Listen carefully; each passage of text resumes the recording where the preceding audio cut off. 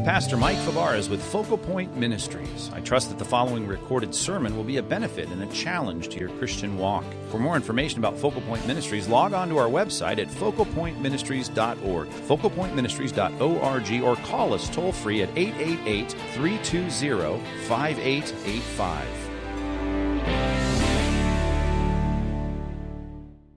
What we are here doing this morning, something the church has been doing for 2,000 years. What we hope to do is to open the Bible and to explain what it means, to prove the propositions that we assert about what the Bible is teaching. Nothing could be more important than that. It's been the centerpiece of the church, sometimes lost in the background and then brought to the fore, but it's about the teaching and the preaching of the Bible. Today there's a lot of static in the background of culture that is making it increasingly unpopular to teach the Bible. And there are preachers that are standing up in their pulpits and are conceding that maybe the Bible is not as important as you think it is. That it's not God's word, that we can't settle disputes by quoting it, that it is not authoritative, it's not inerrant. It is man's best thoughts about God, and sometimes they're wrong, and it certainly is filled with errors, and these are men and now women, of course, that stand in pulpits and they hold up their Bibles and they deny that it is a God-breathed text. And of course, that passage that I'm referencing there with that very interesting phrase, God-breathed, is in 2 Timothy chapter 3, verse 16, when it's referring to the written text, the scriptures, right? That word itself, graphe, right? So writings, graphical, written down, nouns, verbs, adjectives, prepositions, that those words that are encoded and written are God-breathed. It's as though God himself has said those things. And of course, punctuated throughout the Bible are phrases like, thus says the Lord. These are the words of God. These words are perfect. These words are pure. These words are transformative. They will change you. All these claims about the Bible that should make our time together as we open it and study it together really the most important and sacred hour of the week, where we are together reasoning through the Scriptures and allowing that text, whatever it might be that we are explaining, expounding, to do work within us. And we have to either be persuaded that that's the case, or we need to just, as I would say to the pastors in these big churches and some small, saying these kinds of things, it's like, well, why are we even here? In other words, when we move our view of Scripture from being God's written, God-breathed word, that these are not the thoughts of men. These are not as 2 Peter 1 says, they're not just men's interpretation of God. They're not just pondering and considering what God is and then writing them down, but these are men that were moved by the Holy Spirit, that they are writing down the things that God is directing them to say. Well, then I just say we do other things with our time. It's much like Paul saying in 1 Corinthians 15, if the historic doctrine, which is a cornerstone doctrine of the resurrection of Christ, the bodily resurrection of Christ, if that did not happen, right, then this is for nothing. Then there's no use in this. And I would say the same about our doctrine of Scripture. Right? We cannot take the Bible and take it into some place of just men's opinions and then just assume somehow we still have a reason to be here, a reason to meet, a reason to study, a reason to sit around and talk. I mean, there's no need for us. We will define ourselves into irrelevance, which in the ebb and flow of church history we've seen. Once you lose a high view of Scripture, you see those movements turn into irrelevant movements, relics and empty churches, and no one cares. And in time, they don't know, as they stand up and try to capitulate to the culture, that you're basically signing your own death warrant. There's no need for you to be on a stage talking to us at all, which some movements within church history have done. They've just basically said, why am I here as a preacher telling you what it is by reading this ancient book? And I mean, you're right. There's no need for this. You can just sit around and have coffee, walk your dog in the park with a friend, and try and figure out reality. Either that or God has spoken. And if God has spoken, right, then this becomes the most important thing that we have, this divine library where God has put his thoughts on paper. And it's always going to come back to that. That's why when you study systematic theology, it always starts with bibliology, our study of this book. What does this mean? What are we claiming that it is? Has God spoken? Right? J.I. Packer's book put it right. He has, or Francis Schaeffer. Right? He is there, and he has spoken. God has spoken. He's revealed himself. And we assert that not because this is another book like, the wise sayings of Confucius, but it is got the fingerprints of divinity all over it. And that is unique, and it makes this book unique. And I don't expect you to just believe some guy standing up and saying that about the Bible. Of course, I want to reason with you through the Scriptures, and that's what we do when we study the Bible together week in and week out. And it's good to get back to it. And I got to tell you that when we have special services and holidays and all the things that we have, and maybe I'm out doing other things, and I come back to the regular schedule of my life, I think nothing could be more important than what we're doing right here. And I sense that afresh. It's more urgent and more important in terms of the need for it than ever before. You need what the Bible says it is. The God-breathed words of God that are profitable for you in every way, teaching, reproof, correction, training in righteousness, so that you can be equipped to do all that the good that God has designed you to do. Without it, we're lost. It's a lamp to our feet and a light to our path. You want my opinions, they don't matter. You want your opinions, they don't matter. What matters is that you were created by a God who is going to then reveal himself in space and time in a book, and then he says to you, you need to learn from that. Of course, there's the book of nature, and we can learn some basic things about God, but the specificity with which he has given you his communication, he says he's going to judge you one day on those things. And you will stand before God, and he's going to hold you responsible. He's going to open the books, which aren't just going to contain your deeds, but also what he has written. It is the canon. It is the measure. That's what the word canon means. It's the measure of all things. And you and I are going to really look back on this life, and we're going to say what was really important is how I viewed this book. I mean, the glory of man, it comes and goes. You are going to live here for a short time, and then you're going to be gone.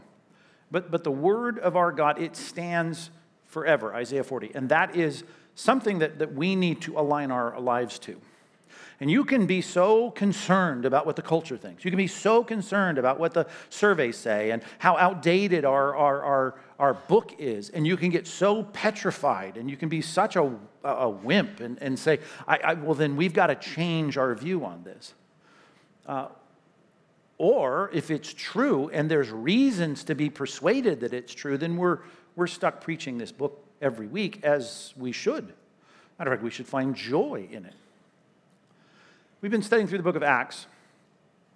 And when I think about the need for the Bible and the need for it in your life, the need for it in our church, the need for it in your family, the need for it in your relationships, in your job, in our county, in this state, in our country, in this world, I think for us, the Acts of the Apostles becomes a challenge for us to make sure we think about what's being written right now, which is not, which is our story, right? The acts of Compass, the acts of your life, the acts of my life.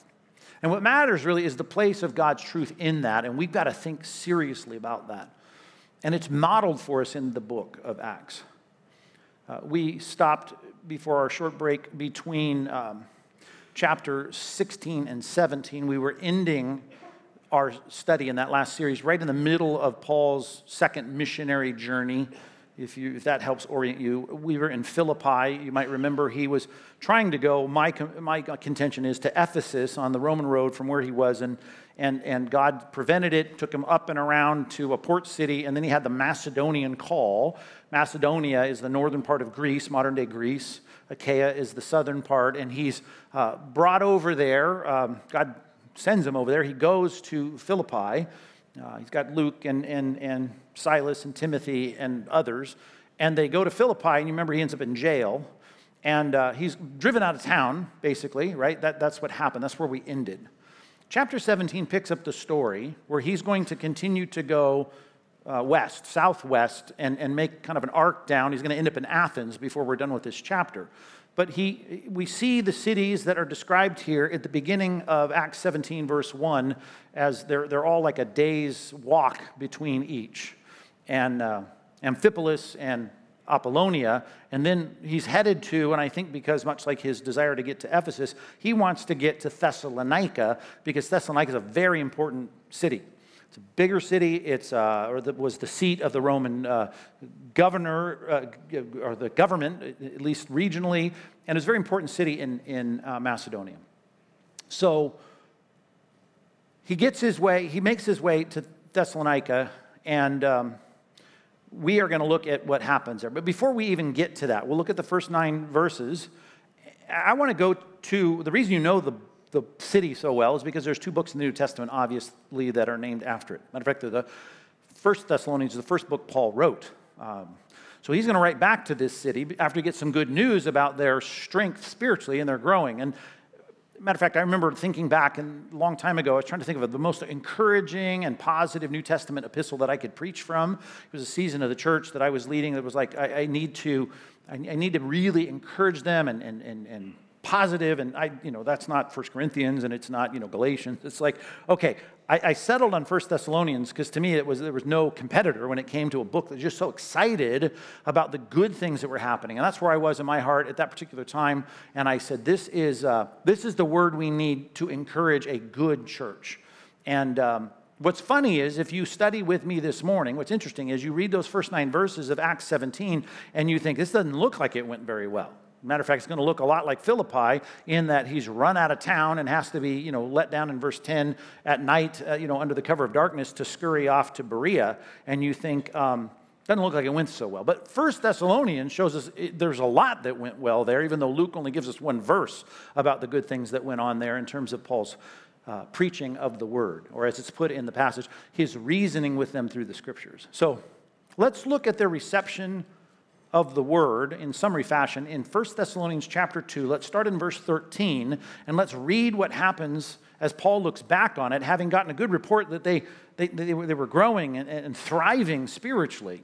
And here's what he says about their relationship to the Word of God, which to me is what this series is all about. We're going to preach, Lord willing, 8 sermons here, back to back, through chapter 17 and almost through the end of chapter 18, looking at the impact of the gospel. And when I say gospel, by the way, as you're finding your way to 1 Thessalonians chapter 2,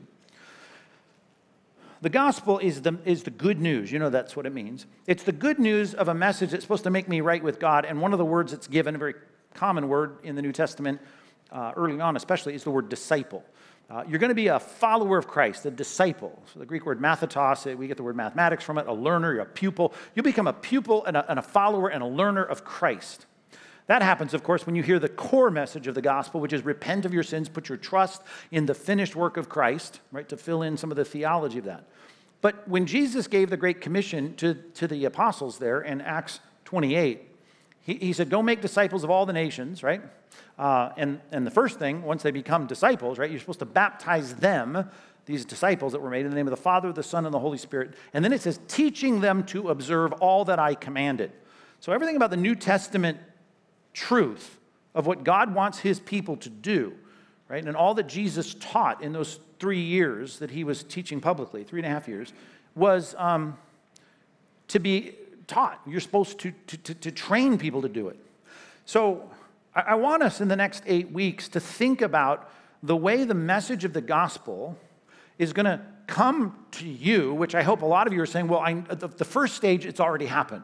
I've already become a disciple of Christ. I've been convicted of my sins. I put my trust in Christ, and now I'm a follower of Christ. Well, there's a lot that comes with it, and it won't end until you're dead and glorified. Those words seem oxymoronic, but when you die, you will be like him because you're going to see him as he is, and you will have sanctification to the full. You will be like him. You'll be holy. In the meantime, you're in the process of learning to observe all that Christ commanded. Are you following along with this? So when I talk about the gospel coming to you and the impact the gospel should make, of course, it changes us initially to become Christians, and then we got a lot to do. As I taught in men's Bible study this week, this is the process of what we would call progressive sanctification. We want to be increasingly more like Christ. We need to learn to observe all that Christ commanded. So I want to look for the next 8 weeks about how that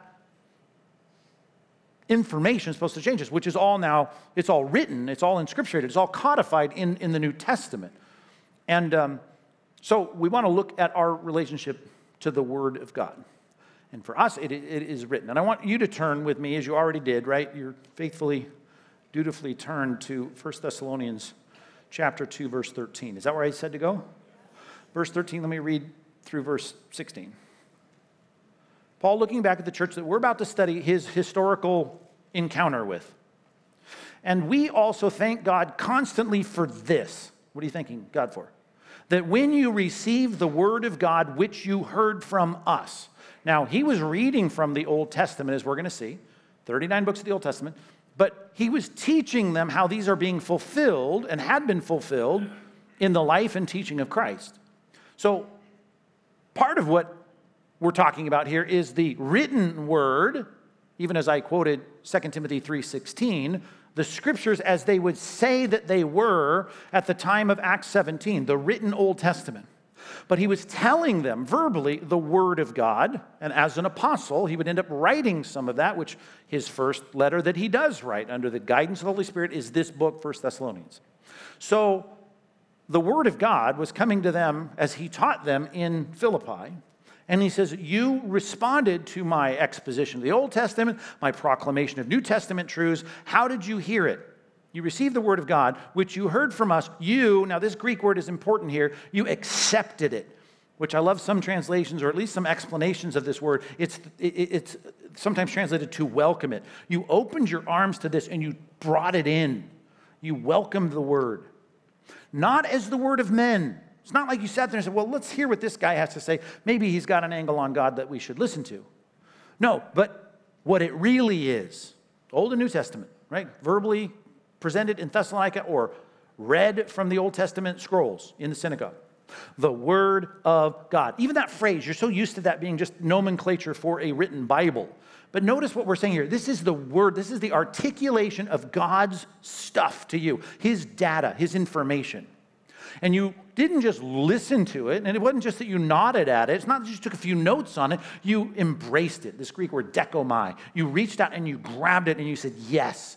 And as we'll see in the passage we're about to study, because they were persuaded. They had to be intellectually persuaded to do that. And then God gave them that granted that grace for them to go, I get this. I understand it now. And they did more than that, as we'll see in our passage.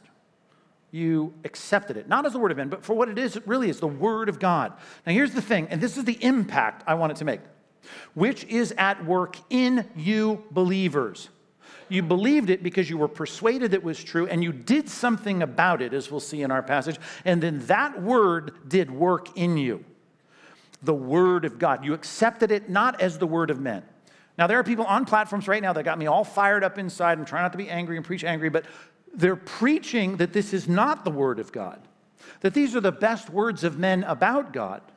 And they're gutting this publicly and trying to defend that this is not the word of God.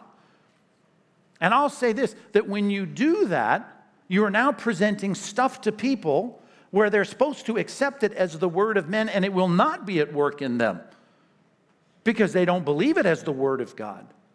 We're here every week, and I hope our tribe grows, and I hope we continue to plant churches and multiply this congregation because we need more expositors preaching the word as the word of God authoritatively as a high-ranking, most supreme thing in our minds, that this is the most important thing that we have. The book, the deposit of God's words as a trust, and it should be important to us. We should be all about it.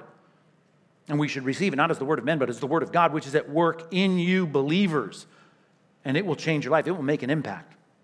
For you, brothers, became imitators of the churches of God in Christ Jesus who are in Judea. Now, Paul came ultimately from Judea, and where Jerusalem is, the surrounding region there.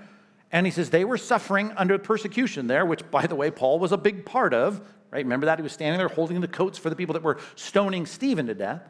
And all that persecution that broke out, which then he was converted and went on the other team. And he says, you became like them. You imitated them in what sense? Well, you were willing to stand your ground. You suffered the same thing from your own countrymen there in Macedonia as they did from the Jews in Judea, who, by the way, go back further to when they killed Christ. These Jews there that were opposing Christ, the opposition, they killed both the Lord Jesus and the prophets and drove us out. That's why the church was scattered. And he started these missionary journeys from Antioch because they couldn't even take up their headquarters there in Jerusalem anymore. They drove us out and they displeased God and oppose all mankind. Well, how do they oppose all mankind?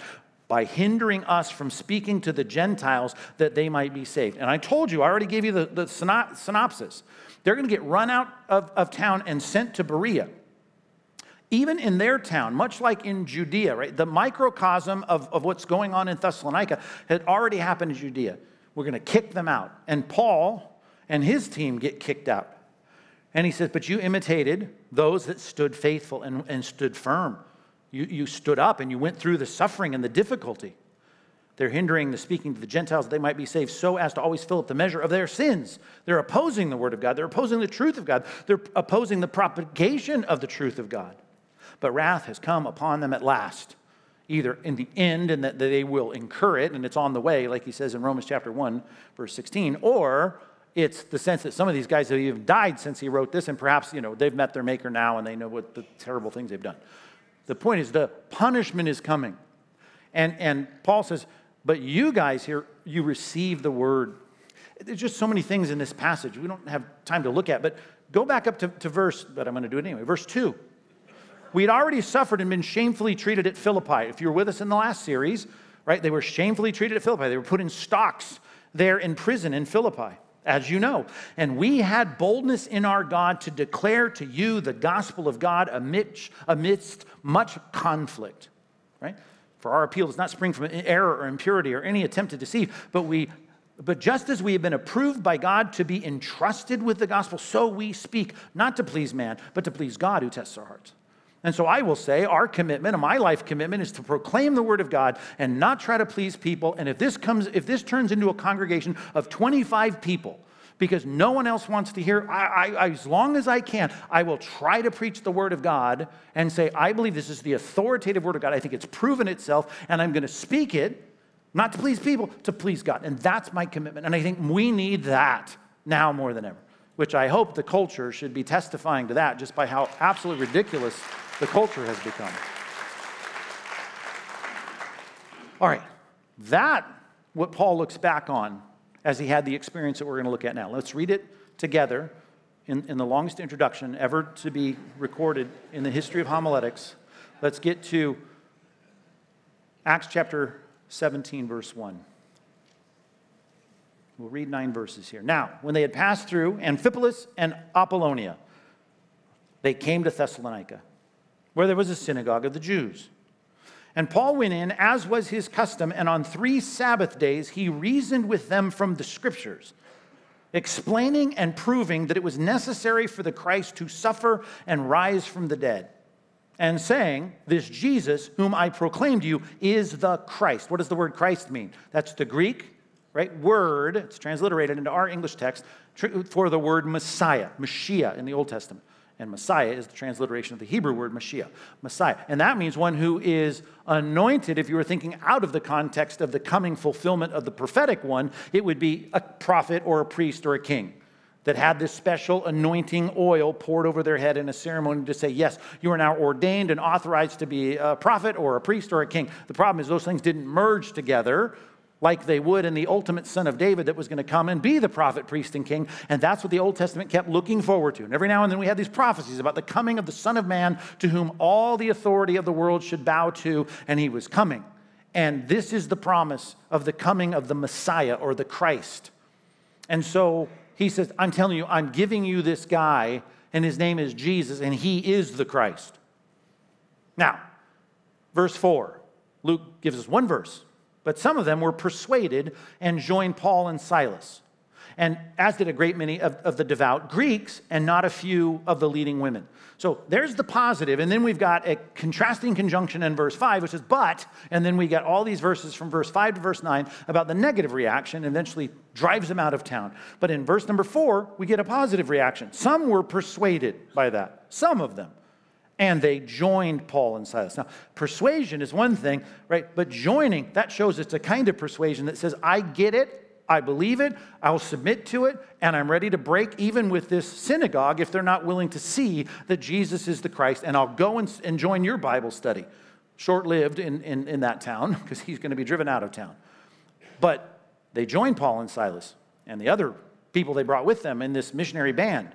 And we got some of the devout Greeks who probably were there in the synagogue as well. We call them God-fearers. They were listening and affirming the God of the Old Testament, but they weren't of Jewish lineage. And then, as we saw in the last chapter, in Philippi, in Macedonia, had some key women like Lydia who had a prominent business life. And so we have some prominent women here in Macedonia, in Thessalonica, who also become converts. But the Jews were jealous. This is not a statement about ethnicity. This is about the leaders of the Jewish synagogue. So we have the Jewish leaders and maybe some non-leaders, but people in the Jewish synagogue that were jealous. And that's not a new theme for the book of Acts. We see it everywhere. They get jealous of the fact that Paul is preaching. And in essence, if the leaders don't change their view, well, then you get a whole bunch of people that are going to leave the synagogue and go follow this new thing called the way, the followers of Christ. So they didn't like that. You just shrunk our congregation and we don't like it. And taking some of the wicked men of the rabble. Have you used the word rabble this week in a sentence? Probably not. Rabble. It comes from the Greek word agora, and agora means marketplace, and the marketplace, these are like the marketplace people. They hang out in the marketplace. They don't have good, daily jobs. They're not the kind of people that, are providing for their families. They're just they're the low lives of the society that are sitting around and ready to riot whenever there's a cause to riot for. That's the rabble. It's a good word. We might as well restore it because there's a lot of rabble in our culture. Taking some of the wicked men of the rabble, they formed a mob, speaking of a riot, and they set the city in an uproar. And they attacked the house of Jason. You're going to ask the pastor now, who's Jason? I don't know. Now, you look him up in a Bible dictionary, at least this particular Jason, they're going to go, he's the guy that housed Paul and Silas and the team. So we don't know anything about him, but they knew about him. And of course, everyone in Thessalonica who was a Christian knew about him because he, much like Lydia, was hosting the Christians in the home. So they find the guy who's hosting them. They attack the house of Jason, seeking to bring them out in the crowd. You can just picture them. And this is a riot. They're breaking down the doors. They're trying to, we see it on our screens all the time. And here they are going after these Christians. And when they couldn't find them, they weren't there, they dragged Jason and some of the brothers before the city authorities, shouting, "These men who have turned the world upside down have come here also." Verse 7, and Jason has received them, that's their accusation, and they're all acting against the decrees of Caesar. Now, I'm thinking, okay, what could Paul be saying that's acting against the decrees of Caesar? Well, they add one line of evidence, saying there's another king, comma, Jesus. Now, that's true theologically, but I just want to ask, do you think Paul is teaching them to somehow subvert the government of Rome in this very important Roman municipality? No. Right? I mean, you've read Romans 13. He's all about obeying and honor to whom honor and revenue. This is not an insurrection. So this is an excuse. Even though when persecution ramped up in the mid-60s in a way where they would put Christians in a place of saying, well, if you think Jesus is the king, then, we want you to disavow that by saying that Caesar is Lord, and we want to look at you doing that and show your loyalty to Rome. And I get that, right? I understand it's going to come to a head, and they're going to use that as leverage. But right here, what is Paul preaching in the synagogues that's going to subvert Rome? I don't think that's the place of Paul's preaching. He's talking about theology, about Christ, even though there's no doubt this is true. He is teaching there's another king, because if he's the Messiah, he's the king, Jesus. That was their claim. Verse 8, and the people and the city authorities were disturbed when they heard these things. And they had a lot riding on a good relationship with Rome, and they did not want, if any of this was true, they didn't want that kind of trouble in their town. So when they had taken money as security from Jason and the rest, they let them go. So that's weird, right? They set up this bond to where, you put this money down and just assure us that we won't have any insurrection here, that there won't be any trouble. And so they put money on the table to make sure that this doesn't happen. You get your money back if there's no problems. And so this is how it ends. And if you glance at verse 10, they get sent out under the cover of darkness to go on to the next city. This is the story of Thessalonica in the book of Acts. I'm glad we have Paul in the first extant letters of the Apostle Paul, God-breathed words to Thessalonica, because we can all rejoice in verse 4 and unpack how great it was that good things were going on there. The focus here, though, seems to be, wow, it was a bad response. So we know this. Verse 4, even though it's not, there's not correspondence between one verse and verses 5 through 9, 1, 2, 3, 4, 5 verses, we understand this, that there was a great response to the gospel by many. To be persuaded and join Paul and Silas, that's a big deal. And we got 2 books to read about that, 1st and 2nd Thessalonians. And then we got the negative. So, and there's a lot of the discussion of the negative in the book of 1 Thessalonians as we read in 1 Thessalonians 3, verse 16. How did it all start? It started with him reasoning from the scriptures, trying to explain and prove that Jesus was the Christ. He had to suffer and be risen, rise again from the dead. Okay, it's all about Scripture. Scripture's going to do that, which, by the way, you may think, especially around Christmas time, you think, oh, it's like we kind of got a Christian culture still, and at Christmas I feel good about it because only the Scrooge over here didn't put his lights up, and everyone else is kind of celebrating. The lights are all up, it's pretty, and I drive through my neighborhood, and even this guy's got the nativity scene, and there's the baby Jesus, and oh yeah, he's got Frosty the Snowman and Rudolph the Red-Nosed Reindeer, but at least we're all celebrating Christ at Christmas, and you know that's not true, right? You understand that if you were to go to the front door of the people that decorate their lawns and start reading from the words of Scripture about what Christ taught, like I'm the way, the truth, the life, no one comes to the Father except through me, or you could come up with a lot of different passages where they go, oh, I don't like that. You really explain Christ clearly, it's going to divide people. In Luke chapter 1, that was the promise. Christ was going to be a sign to be opposed. He's going to split people into 2 camps. It's going to be obvious when you put Christ there, as we read in the book of Matthew, chapter 10, he came not to bring peace, he came to bring a sword, to divide and set households against each other. I know that didn't make it on your Christmas card, but that's what Christ taught, is that I'm coming and I'm going to cause a stink here in this world because people are either going to love me or hate me. They're either going to follow me or they're going to hostilely reject me. But it all comes down now, Paul is preaching after Christ is ascended, so Christ isn't there causing the stink. Paul is causing the stink by simply teaching about Christ. And I'm saying we're going to be causing the stink in our culture by preaching about Christ and teaching what he taught. And it's going to divide people, but it's all about that scriptural explanation, right? We're going to explain it, we're going to prove it, we're going to apply it, we're going to reason with people through it. And that's super duper important. And we need to respect that power that's in the gospel. Number one, if you're taking notes, we need to respect the inscripturated gospel, which comes not just with be saved, but teaching them to observe all that Christ commanded. So we're going to affirm the revealed will of God within the pages of Scripture, and we need to respect the power of that. That divides people. That divides culture. Now, we're not going to revel in that. We would love for everyone to be followers of Christ. But we're not going to shy away from it by trying to downplay the authority, right, or the inerrancy, or the accuracy of Scripture. We're stuck with a Bible that is authoritative because God's fingerprints are all over it. Like what? Let's go to Isaiah chapter 41. Let's spend a little time in the texts of the Old Testament, the scrolls that surely Paul was trafficking in that 3-week sermon series that he did. Now, why would he be asked to do that? Just want to remind you, you don't just let anybody speak in the synagogue, but he was a seminary grad, right? That was part of the pattern of having people come up and read from the scrolls and make some comments. Well, Paul, right, was a Pharisee in his training. He sat at the feet of Gamaliel. He was someone that you would say, hey, Paul, what do you got to say? And so he took the floor for 3 weeks, reasoning with them through the Old Testament. And the thing about the Old Testament that makes it authoritative is that it does predict things like the coming of Christ, and it's very clear about all that. And just the concept of prophetic texts in themselves ought to set it apart from the Quran or the teachings of Confucius or the Hindu scriptures or the Pali Canon or whatever secular kinds of scriptures you might want to think about.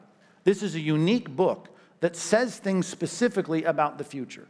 You're in Isaiah chapter 41. Let's look at just a reminder of this. I know we talk about this often.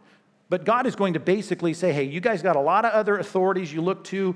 Like in our day, we're looking to cultural surveys. We're looking at what people think and how do people feel. And let's just go with the flow. But they had their idols and they had their philosophies. He said this, verse 21, Isaiah 41. Isaiah 41, 21. Set forth your case, says the Lord. Bring your proofs, says the King of Jacob.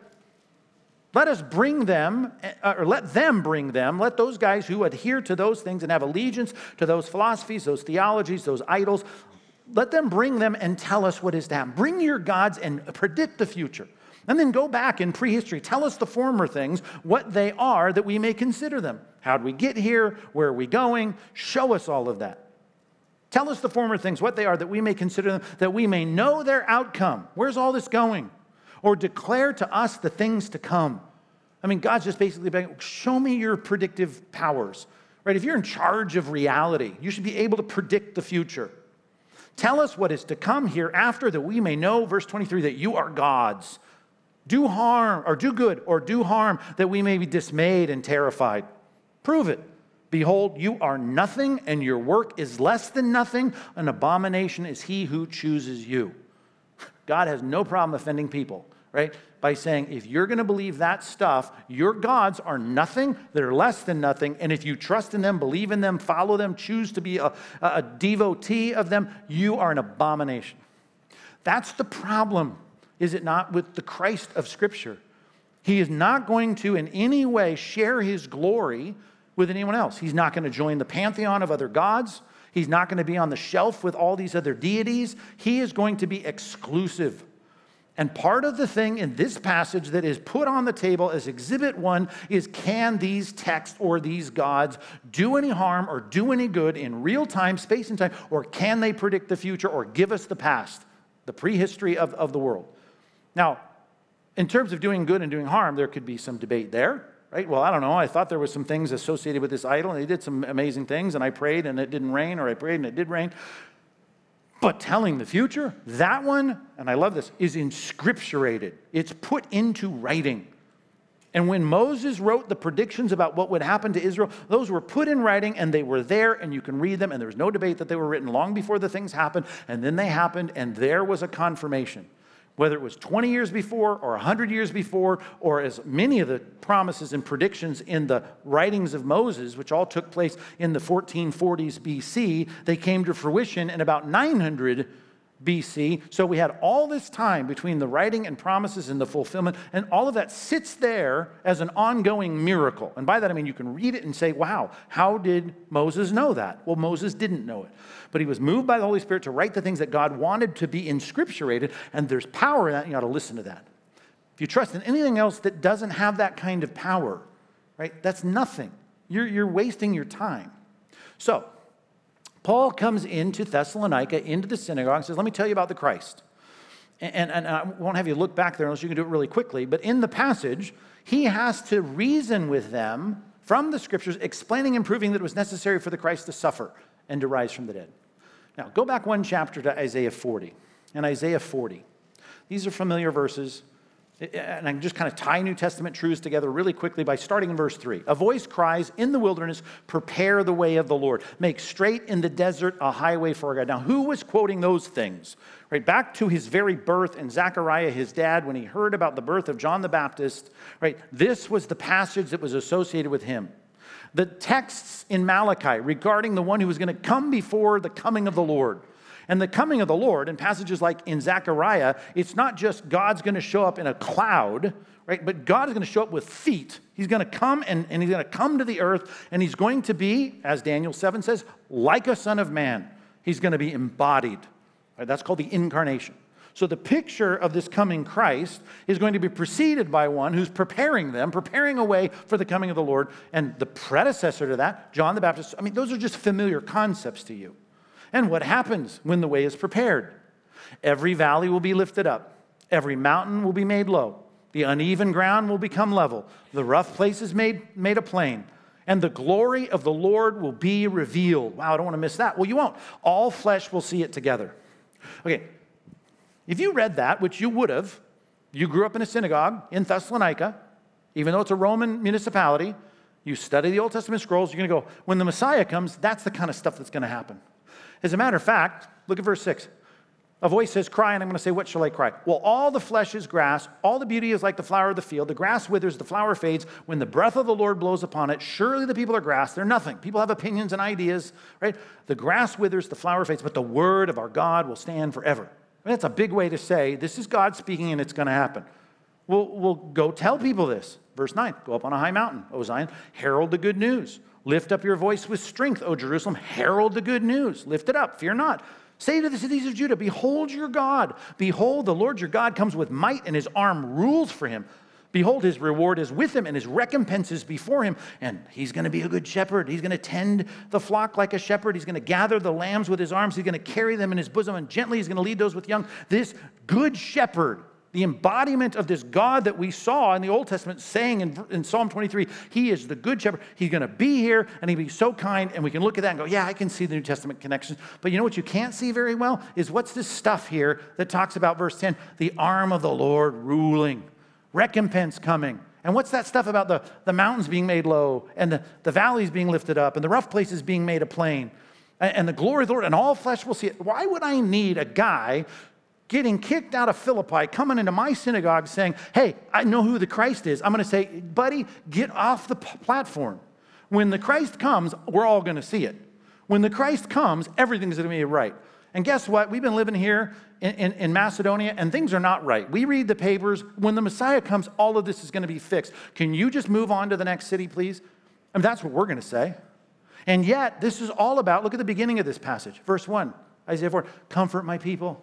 Comfort my people, says your God. Speak tenderly to Jerusalem, right? And cry to her that her warfare is ended and her iniquity is pardoned. She's received from the Lord's hand double for all of her sins. It's all fine now. It's all paid for. No sin, no reference to sin. As Daniel 7 says, all the sins atoned for. He's dealt with the sin problem. His arm is ruling. Recompense is coming. Score is being settled. The good guys win. The bad guys lose. Yay, the Messiah is here. And you're sitting in a synagogue going, I don't see that. That's why the focus is not on any of this. The focus is, in our passage, just to read it again for you, he was reasoning from the scriptures, explaining and proving that it was necessary for the Christ to be triumphant? No, to suffer, right? And to rise from the dead. You mean the Messiah is going to die and he's going to be tortured? That does not compute. You like John 3:16? I like that verse. You ever heard it before? Yeah, I've heard it before. You ever teach it to your kids? Yeah. John 3, I even know the whole I know the content about Nicodemus coming tonight. You got to be born again. And yeah, I know the passage. God so loved the world. Great. You taught that to your children. Oh, it's in some of the memory verses for our kids in our Awana program, our Sunday school curriculum. Yeah, they learn that. Nahum chapter 1, probably not at the same level in your minds. Hosea chapter 4. I don't even really know what's in Hosea chapter. Well, you know why? We never quote it. We don't quote it. You read it once a year in DBR. Occasionally, the pastor, when he's really angry about something, he might quote those passages. But I mean, we don't really hear much about it. But we'll hear about John 3, and we'll hear about Luke chapter 2. I mean, these are passages we know because they get quoted a lot. I assure you, you could go throughout the book of Isaiah. Passages about the strong arm of the Lord coming and him setting up the world, setting it right, and setting up a kingdom, and all the bad guys being punished and the good guy winning. Yeah, that's in the Awana curriculum in Macedonia for all the synagogues. You know what's not, even though it's a familiar passage to you? Isaiah 53. Turn to Isaiah 53, and I know you know the passage. But I want you to look at the opening verses, and maybe the opening verses of Isaiah 53 for the first time, or maybe at a deeper level today, might for the first time drive you to go, now I get why it's set up with these words. Now this is clearly going to be about the one who God's favor and glory and everything's going to prosper in his hand. This is a passage, as it ends, there's no doubt, is about the coming Messiah. You got to work hard with some real logical gymnastics to get out of that. I mean, there's a full Nelson to the mat, pinned. This is the Messiah as it ends. But it opens this way. Isaiah chapter 53, verse 1. Who has believed what he has heard from us? And to whom has the arm of the Lord been revealed? Look at those two lines. Who has believed what has been heard from us? And to whom has the arm of the Lord been revealed? Why would anybody doubt? Why would you have anybody wondering? I mean, when the Lord comes, it's going to be clear. I mean, he's going to come on clouds with angels and the authority and glory of the Father, and the Son of Man is going to be set up, and everyone's going to be, of course. No. Verse 2, he grew up before him, right? God the Son grew up before God the Father like a young plant, like a root out of dry ground.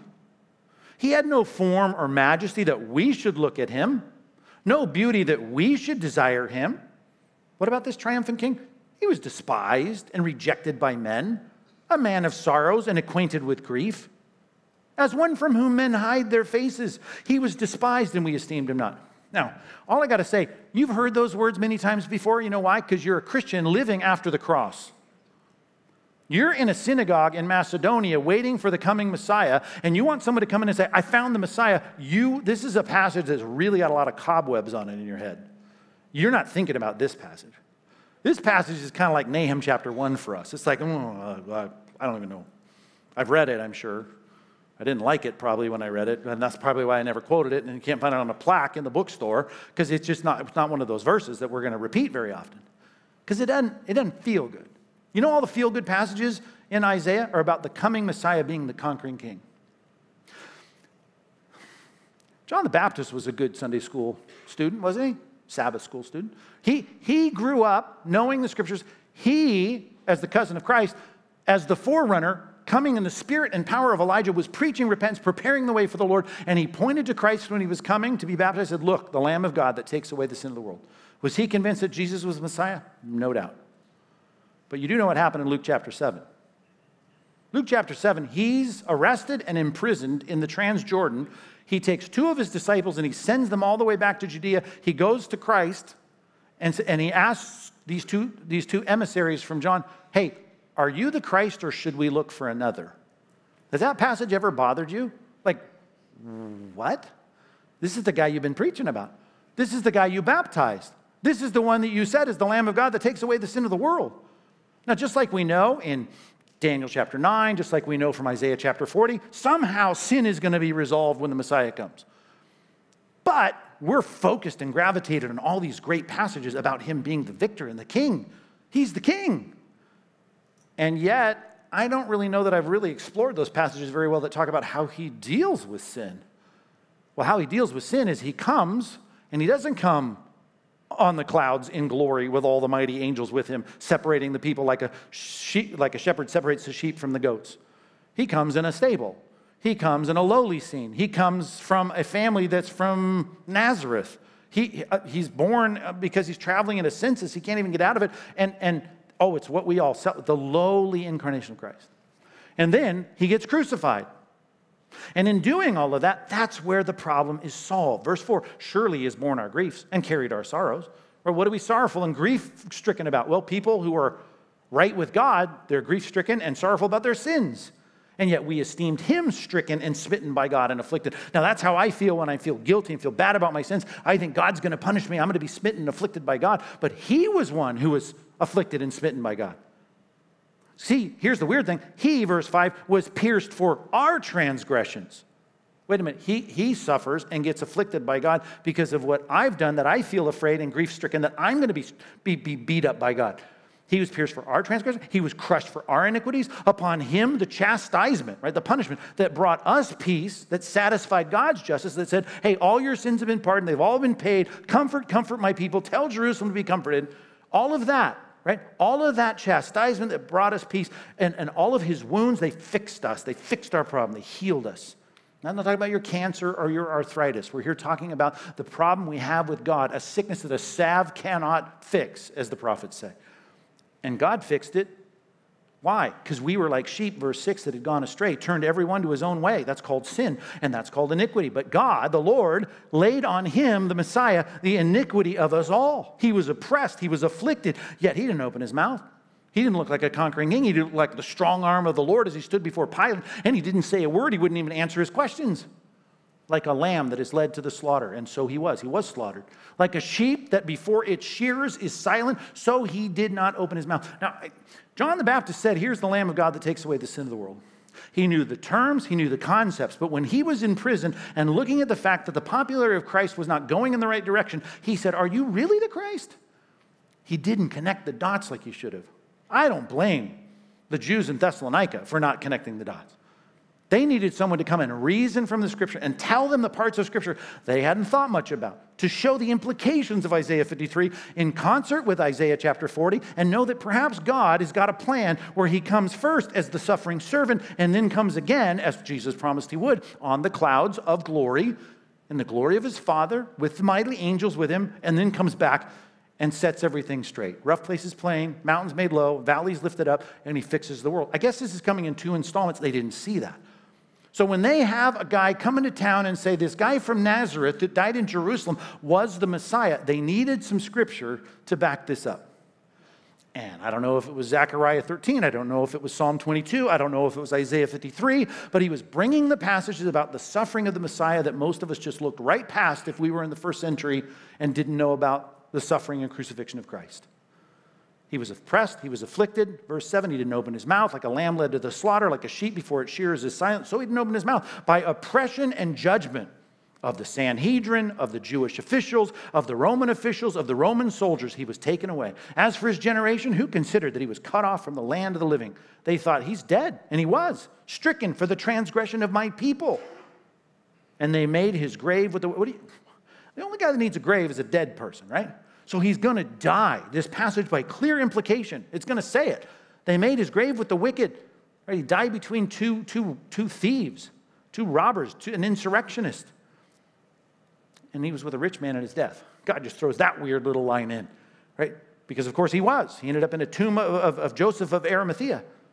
Although he had done no violence, he wasn't like the other people he died with, the wicked that he was dying with. And there was no deceit in his mouth. James says, if there's no deceit in your mouth, you're a perfect man. That's an impossibility. Every man is a liar, right? Romans 3. You are all falling short in your words. That's the whole point of the Bible. You can't even contain your words from sinning. And yet here's someone, you want to talk about the perfect Messiah? No sin, no deceit. And yet, the perfect one, it was the will of the Lord to crush him. He has to put him to grief. Why? When he makes his soul an offering for guilt. Now that's the thing. If I didn't put together the prophecies of the triumphant Messiah with the Old Testament sacrificial system, if I didn't realize that the blood that was spilt on your sandals in the worship center when you cut the throat of a lamb, if I didn't put together that somehow to put sin away, to atone for sin is going to require the death of this Messiah, then I haven't put pieces together that I should. Paul was in there for 3 weeks putting pieces together in the mind of those people, saying this is exactly what the Bible says would happen. He would be a guilt offering. And yet, you want resurrection? Here it is. He shall see his offspring. He's going to see his disciples. He's going to see his spiritual progeny. He's going to see that. He's going to prolong his days. And the will of the Lord will prosper in his hand. How's that? Out of the anguish of his soul, he shall see and he'll be satisfied. The Father is going to see his justice spent and say, done, paid in full. Double for all your sins, it's done.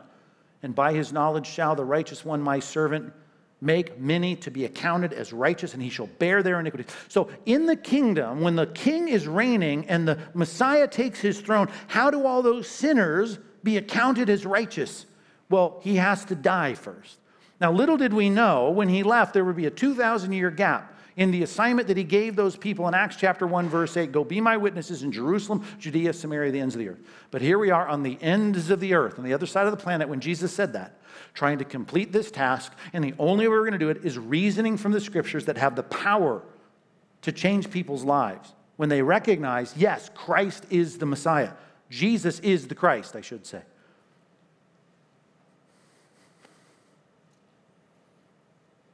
He shall bear their iniquities. Verse 12, therefore I will divide him a portion with the many.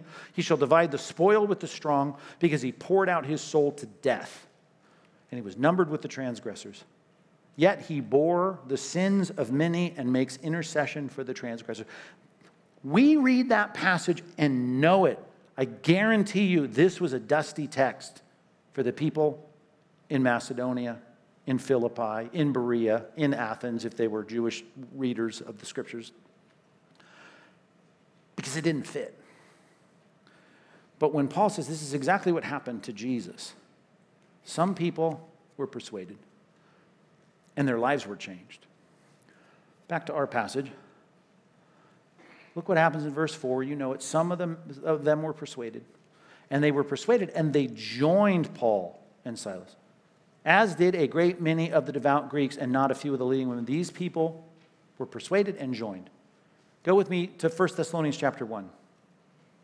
1 Thessalonians chapter 1. Sometimes I look up at the clock when I'm preaching and I think, it might be 15 minutes into the sermon right now. I hope it goes by as fast for you as it does for me. Because I can't believe that. I think the clock is fix the clock. We're going to get to the passage where Eutychus falls off the window ledge because Paul was going on and on and on. I'm not sure we're going to change the schedules of everything. But that'll be a passage I will enjoy for several reasons. Not for Eutychus' pain, but for Paul's lengthy sermons. Verse 2, 1 Thess 1, we give thanks to God always for you. Why? Constantly mentioning in our prayer. Why? Remembering before our God and Father your work of faith and labor of love and steadfastness of hope in our Lord Jesus Christ. That persuasion and saying we're going to stand with you, it produced all this in them, as we saw in chapter 2 of 1 Thess. For we know, brothers, loved by God, that he has chosen you. Why? Because our gospel, our preaching, the word that we gave you, the verbal preaching of the New Testament truths and the reading of the Old Testament prophecies, right? We know this good news, it came to you, not only in word, but also in power and in the Holy Spirit with full conviction. He wasn't there long, but their hearts were taken by this. And you know what kind of men we proved to be among you for your sake. And you became imitators of us. We got run out of town. And we got opposed, and you stood with us. You joined us, even though you didn't have to leave your hometown, and you became imitators of the Lord. You know how he was suffering. You received the word in much affliction, and yet, like me in Philippi, Paul would say, and yet I was able to sing hymns at midnight because I'm fine suffering for the sake of Christ. I'll bear reproach for the name of Christ with the joy of the Holy Spirit. So that, verse 7, you became an example to all the believers in Macedonia and Achaia. Right, northern Greece, southern Greece. For not only is the word of the Lord sounded forth from you in Macedonia and Achaia, but your faith in God has gone forth everywhere, so that we need not say anything. We don't have to tell people about your conversion, for they themselves report concerning us the kind of reception we had among you and how you turned to God from idols to serve the living and true God. Even as a synagogue attender, you could be someone who's put in front of God other things that does not take the word of God properly explained and given to these people as the top authority. Because people were going to reject this message. But these people were believing it and trusting it because they were persuaded, and they joined in with them, and it gave them repentance, and it told them to leave behind their old life and serve the living and true God and to wait for his Son, where all those Isaiah 40 promises and all the rest of the triumphant passages regarding the Messiah are going to come true. He's going to come from heaven, second coming, whom he raised from the dead, Jesus, who delivers us from the wrath to come. That is the transformation of what takes place in the heart of Christians who hear the word, are persuaded by it, and join those who have it as the center devotion of their lives. Number 2, expect the gospel to transform lives. And it does. And you ought to be convinced of that. But, verses 5 through 9, as long as your pen is out, jot this down. Number 3, understand the hostile rejections, and there's plenty of them. Let me list them for you really quick. Right? What's the first one? Once you jot that down, you might want to take a look back at chapter 17, verse 5, the Jews were jealous. There's one reason people hostilely respond to the gospel, and it's not because they're jealous that they're running something that they got less people coming to because now they're going to quit their club to join your club, but because the favor of God rests on those who get right with the living God and submit to his word, and it doesn't rest on those who don't. Think Cain and Abel, right? Why in the world was Cain so mad at his brother? Why did he oppose his brother and end up murdering his brother? It was because the favor of God rested on his brother and not on him, and he felt it and he knew it, and he became embittered and hostile toward his brother.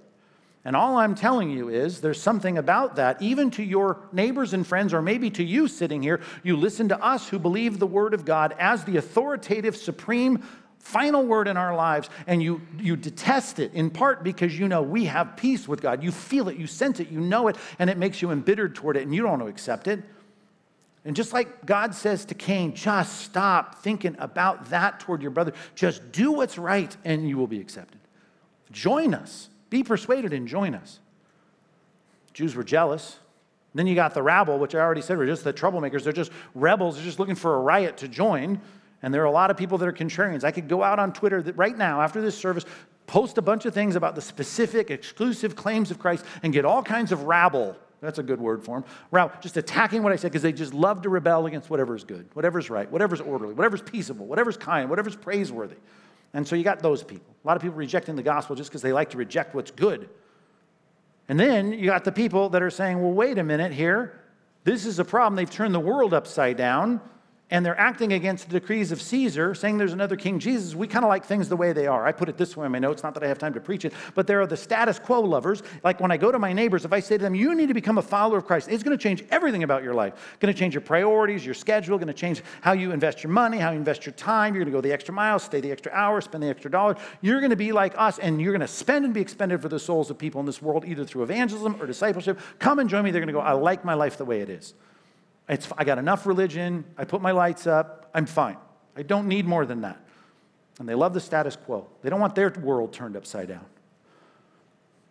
Against the decrees of Caesar. I said that's an excuse. There's a lot of excuse makers, and it doesn't matter what the excuse is. They just love their excuses. They love to hear themselves talk. It's like when Jesus in Luke 14 says the kingdom of God can be compared to a man who creates a wedding feast, a banquet, invites everybody, and they just start coming up with all the lamest excuses you could think of. I got 2 oxen, I got to go try them out. I got stuff to do, I can't come. And he gets angry because he goes, I don't get it. It's just a bunch of excuses. Excuse makers.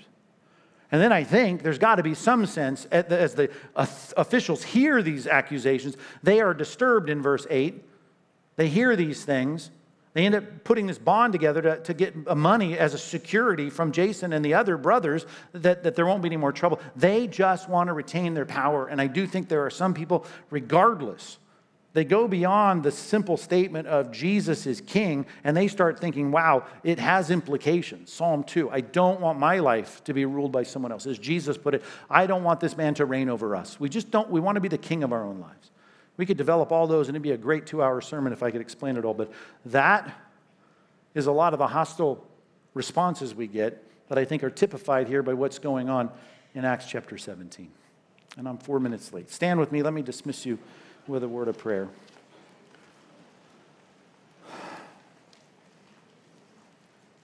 I started this sermon with some really heartfelt, unscripted concerns about what's going on in our Christian culture. And I want you to keep your eyes open for this. We want to make the distinguishing